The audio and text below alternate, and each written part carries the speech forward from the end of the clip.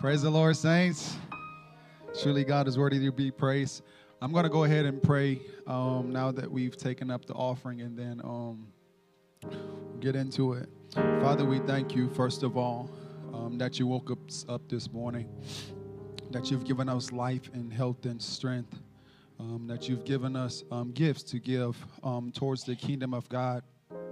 And no matter how little or small, you know, as long as it was given from the heart, God, it will be blessed. So we thank you for all of the gifts that were given today. Pray that you would continue to increase so that your name might be glorified in the earth, specifically in this church. And we want, as we continue, God, to just give towards your mission and your kingdom, we'll forever give your name the glory, the honor, and the praise. In Jesus' name we pray. Thank God. Amen. All right, I almost thought I got out of preaching today because Chris was, I almost told him to go ahead, he can have it today. All right.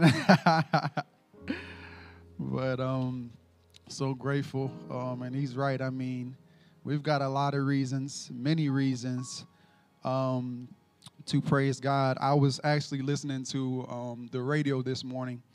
And it was interesting because this lady, she was singing about gratitude, and she revealed that years ago, doctors did a neurological study and found that anxiety and praise cannot exist in the same place. And so where a person is grateful, anxiety goes away.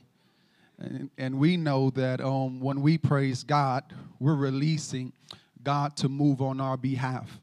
And even in times that we face throughout the world, if we feel a sense of anxiety, fear, and worry, and we know that we have someone that we can go to as a source, and we know that no matter where we are in our world today, we can always give God praise and thanks just for everything he's done. And so I just listening to him, I'm like, man, that's so true. Always got a reason to praise God. No matter what circumstance we're in, God is worthy to be praised. I got to drink this water. So today, we're in 1 Corinthians chapter 6, verses 12 through 20. And in this chapter, I believe last week, unfortunately, I was not able to be here, but Stephen covered some of the issues surrounding immorality. And today I'm going to continue on with this message and see what the Lord has to say to Paul in particular, what he has to say as God uses him to speak to the believers at Corinth. If you have your Bibles, you can go ahead and turn with me to 1 Corinthians chapter 6. Verses 12 through 20.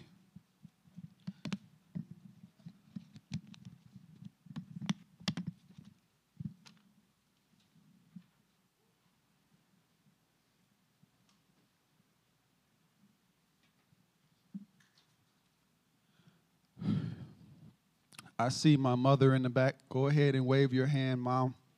Don't don't get me in trouble today. I already feel nervous up here because I see you in the back, so just behave.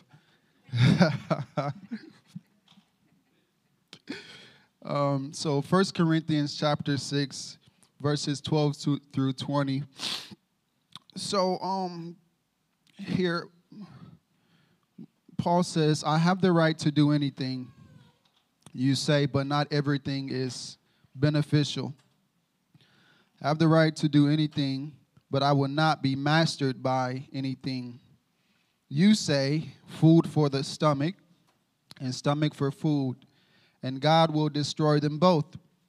The body, however, is not meant for sexual immorality, but for the Lord, and the Lord for the body. By his power, God raised the Lord from the dead, and he will raise us also. Do you not know that your bodies are members of Christ himself? Shall I then take the members of Christ and unite them with a prostitute? Never. Do you not know that he who unites himself with a prostitute is one with her in body? For it is called, the two will become one flesh. But whoever is united with the Lord is one with him in spirit. Flee from sexual immorality. All other sins a person commits are outside the body. Whoever sins sexually sins against their own body. Do you not know that your bodies are temples of the Holy Spirit, who is in you, whom you have received from God? You are not your own. You were bought at a price. Therefore, honor God with your bodies. So just to give a little background, Paul is in these verses addressing some of the fleshly abuses that have been going on within the Christian church and Christian liberty. Some among the church at Corinth presumed that all physical appetites and passions were lawful, such as eating and drinking, and were freely able to just be gratified. The city of Corinth was historically known to be a wicked city, sort of a high-powered Vegas, if you will. One preacher said, what happens in Corinth stays in Corinth. All right. They were widely known specifically for prostitution, as it was legally and socially acceptable. It has become quite obvious in our study. You guys know we've been going through some of the issues that we've been seeing in the city of Corinth and how the culture have kind of impacted the believers at Corinth.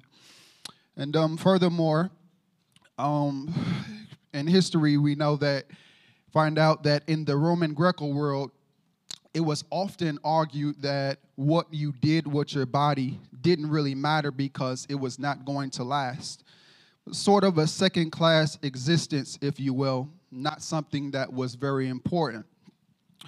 Paul wants to kind of correct this viewpoint and give them proper understanding for them, as he often does by first looking to Jesus Christ. And the truth of the matter is that because we are united by Christ, what is true about Christ becomes true about us. Christ lived a sacrificial life, and we also ought to live that same way too. Christ sought to place others before himself. And as a consequence, Paul is calling believers, even at Corinth, to consider not just ourselves, but other people. And the truth we find here is that we are united with Christ. And that not only are we united in Christ in the present tense, but we know that one day the Bible gives us hope that we will be raised in Christ and in eternal glory forever.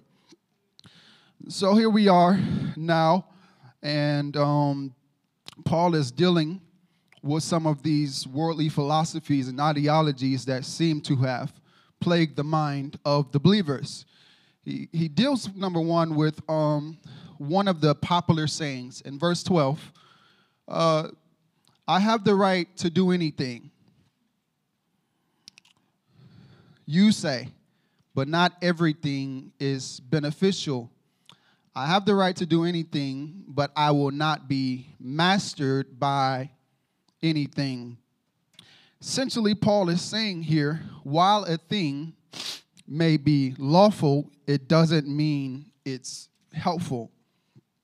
In other words, although we have Christian liberty, and he is not speaking here, he's not speaking here in absolute sense, but he is speaking here to more of those things that are morally indifferent. Some of those things that are kind of resting in the gray area. For example, in this culture, there was much debate on whether a person should eat beef or pork. And for Paul, or God for that matter, because God created everything, it didn't really make a difference. But here Paul wants us to come to another level of understanding that in this time, if someone was offended by my actions, then I can restrict myself from participating in that Christian liberty so as to not offend my brother or my sister. Paul here is essentially getting to the point where he wants to bring believers to understand that our freedoms should be used in a way to advance the kingdom of God, to glorify God, and use our Christian liberty in a way that is not harmful to other people. And he goes further to clarify that I will not be mastered by anything. Now, although we have Christian liberty, there are some things that are in the world that have the capabilities of causing us to turn and become enslaved by them.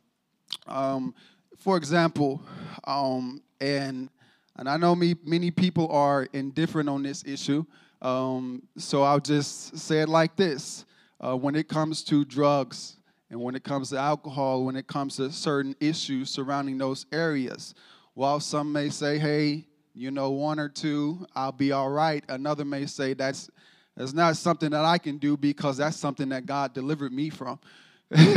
and so Paul is saying here that another thing is some of those issues and some of those areas can lead to us adopting some addictive tendencies, meaning that they do have the ability to bring us back under bondage or back under subjection to the flesh. And Paul is saying that I won't be mastered, so to speak, and I won't allow these things to bring me back unto bondage. And that is the same way that we ought to live. No matter what it is, we should not sort of be overly indulged in things that are of this world because they have no eternal purpose. And so that's what Paul wants us to get us to understand.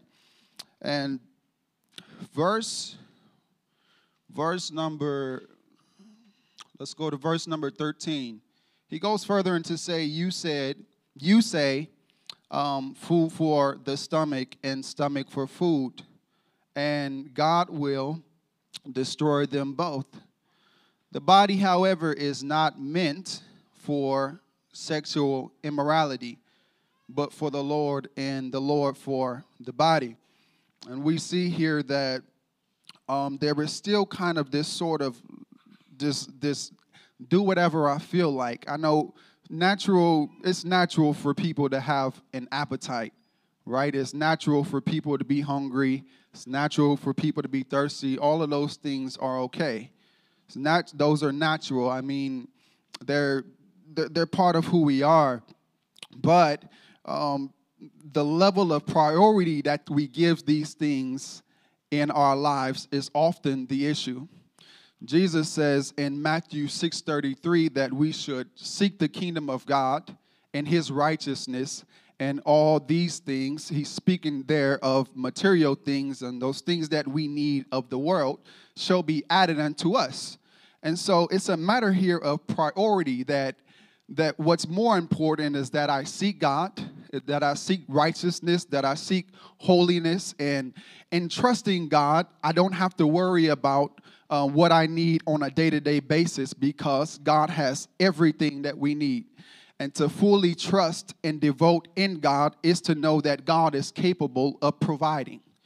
And so Paul here is showing that it's a matter of priority here, in that those things that are temporal are not as important as those things that are eternal. All right? And so goes on to say, the body, however, now we've talked about some things that are that rest in the gray. They're morally indifferent, but here there is a distinction that sexual immorality, that those things are forbidden. That is not something that we're wrestling with, or I've got to pray and ask God, is that right? Is that okay? No, Paul is saying these things we know for sure that that's forbidden. He says the body, however, is not designed, is not functioned, is not fashioned for sexual or immorality, or in other words, that's not God's original intent or design for in the way that our body should be used. Paul wants them to understand. He wants them to understand, and he says here that the body is not meant for sexual immorality, but for the Lord. All right? And we know that God created each and every one of us for a specific plan, a specific purpose, and he has a designed destiny for each one of our lives. God created us so that he can get glory out of our lives. Ephesians 2:9 says, "For we are God's workmanship." And God created us.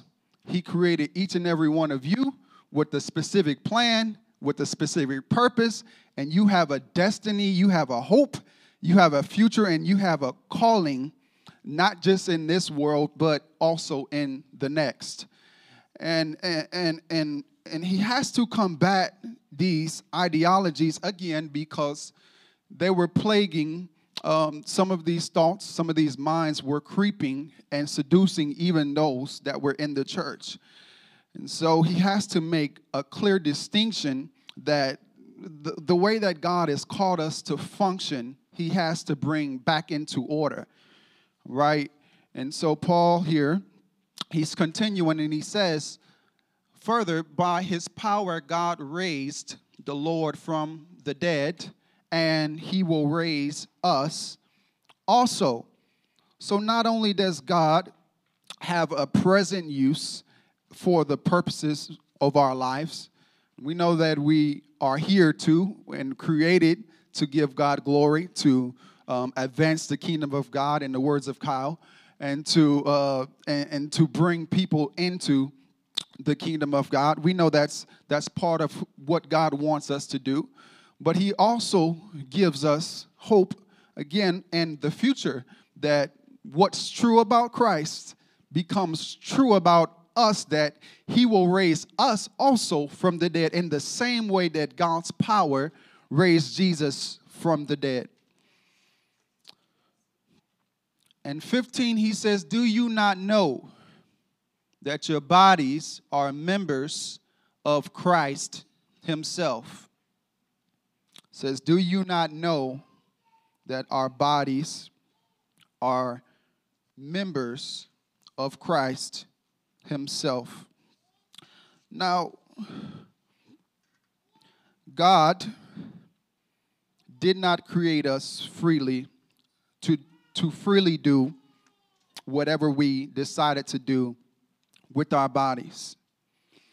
Romans 12:1, Paul says, "Therefore, brothers and sisters, in view of the mercies of God," and when we think about the mercies of God, we think about what he's done through justification, sanctification, and the propitiation, when God made atonement for each and every one of our sins.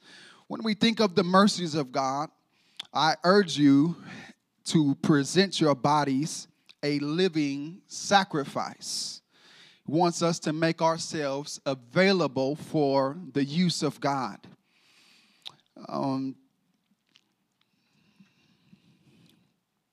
that this is, he says further, that this is our true and proper worship. And we see this reoccurring thing that God has designed us, created us, and made us to worship him. And so he has to continually combat some of these issues that he's seeing within the church and bring them back into a greater understanding, simply because there's a level of maturity that he wants them to come to.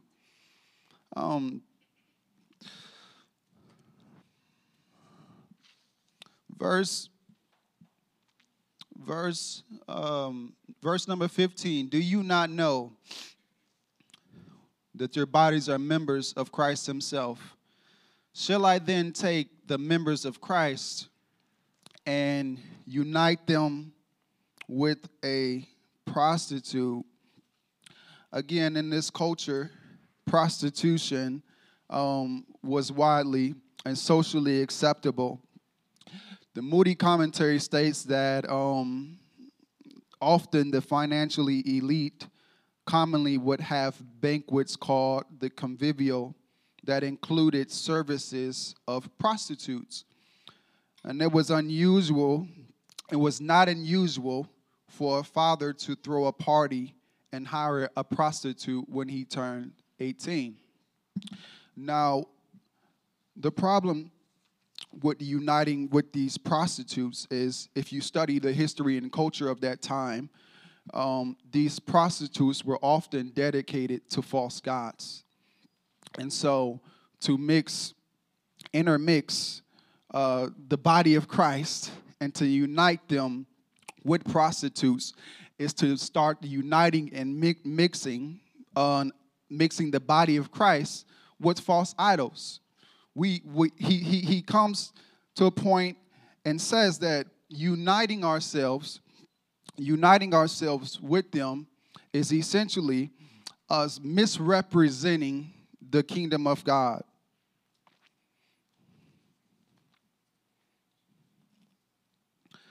It says, the two shall become one flesh. Now, operating in sexual morality, which is a broad term for all forms of sexual sins outside of God's original intentions for its use. The Greek word is porneia. It is to sell off one's sexual purity. We know that in proper use, and God designed marriage and sexual intimacy to be done in the confines of marriage. It is to become, he says in Genesis, it is the two becoming one flesh.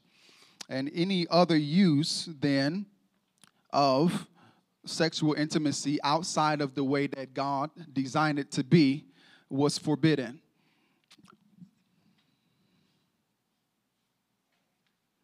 So we see that this loose way of living within the culture that has had an impact on the church. This sort of seduction has even been increasingly present even within our modern day culture, specifically in the entertainment field. You know, it's become overly sexualized. We see this in media. Whether you're scrolling on Facebook, at first it was just something good. You can just connect with your friends, connect with your family, and now it's getting kind of hard to kind of block out some of that content when the original use for it was to be in connection with family and friends. Now it's been used for all kind of worldly passions and lust. And so we're seeing some of that evil even now within our modern day culture.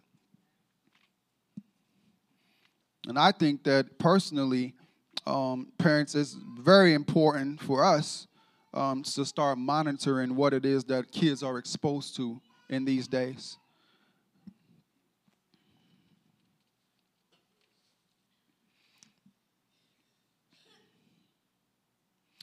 It says the two shall become one flesh.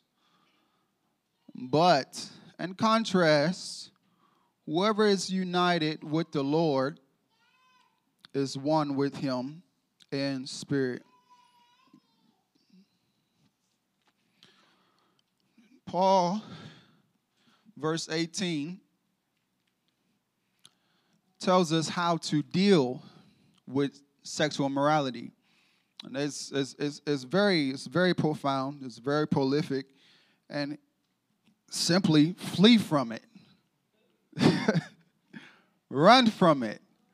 The word flee here denotes as one who is a fugitive that's on the run, and don't stroke the flame, so to speak. Like, don't play with it, run from it. I think that's plain as it gets. Many of y'all, if you study the Bible, you know there's a story of a man by the name of Joseph, and he was in the presence of Pharaoh, and Pharaoh's wife desired him. And the Bible says that Joseph took off running. And although he did the right thing, that did not mean that doing the right thing didn't get him locked up into prison. And so I said that to say that although making the right decisions is the right thing to do, that does not mean that's what that is always going to consequence a favorable outcome. Sometimes doing the right thing lands us into trouble, especially in a countercultural world who is anti-God.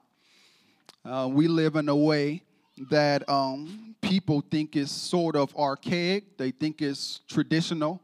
When we talk about family and this family structure and roles, and we talk about what's going on in our world today, we know that our world is totally against everything that what God is saying.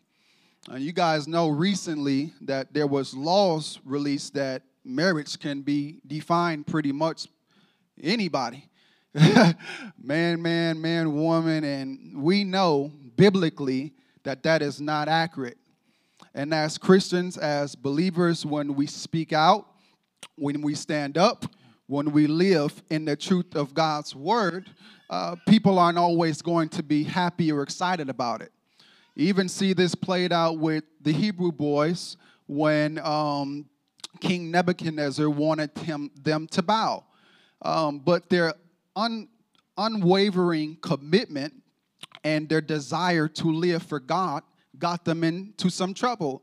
But we see in the end, it was God that delivered them, and God at the end was glorified. And so we thank God that even though we stand on truth, we stand on righteousness in a countercultural world, God has all power to deliver us even in our world today. And that's encouraging simply because, and it gives me faith and it gives me courage to stand up for what's right. It gives me faith to know, even as we're learning throughout these passages, that we have hope in this life and we have hope in the next life. So we don't actually have to worry about what the world thinks about who we are, what people say about us, but we can stand up with everything that God has anointed us to be and saying we are going to stand for righteousness, for holiness, and for God, the truth of God's word. Paul, verse 19 says, do you not know? This is important here. Do you not know that your bodies are temples of the Holy Spirit who is in you, whom you have received from God? You are not your own. You were bought at a price. Therefore, honor God with your bodies.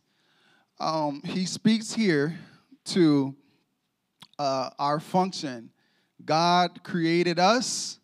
The Holy Spirit dwells on the inside of us. I'm going to say that again. God created us. The Holy Spirit dwells on the inside of us. You know, there was a time when people focus not only the bodily temple, but they focus on the physical temple. And they would often put more emphasis on the physical temple and not the body, to the point where we became overly religious and not knowing that God not only wants to live in here, but he wants to live on the inside of us. And we were created and designed to be that way. It was God's intention for us to be indwelt with the Holy Spirit. The problem was that in mankind, we know that in the beginning, we fell into sin.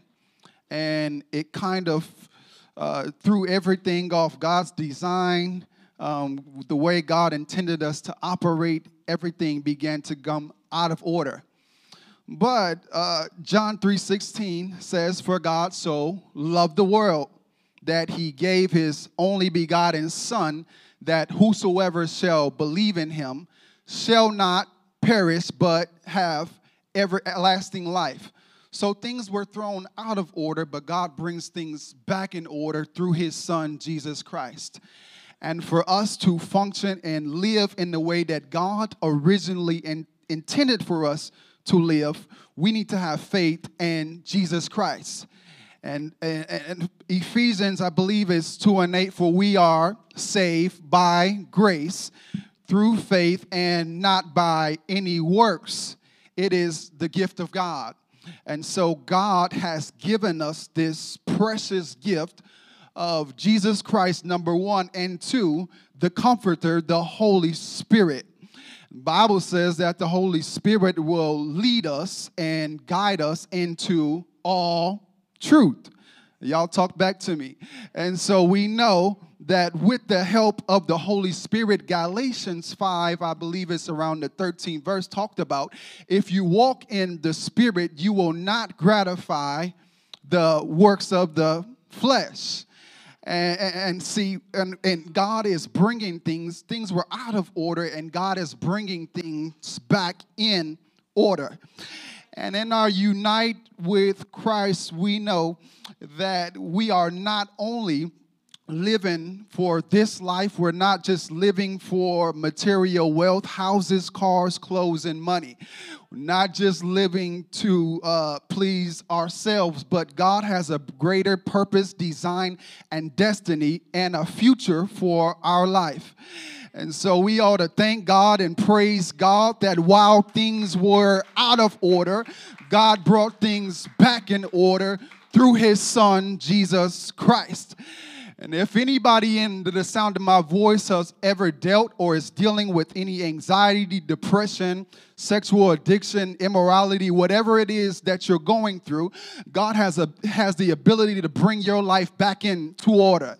Bible says he's got all power. He's got all power in hand. He's created heaven and earth. The earth is the Lord's, the fullness, and they that dwell therein. In other words, the earth belongs to him, the world belongs to him, and it goes further to say that the cattle on 1,000 hills belong to him. So that speaks not only to our future, our present, our hope, but it also speaks to our provision.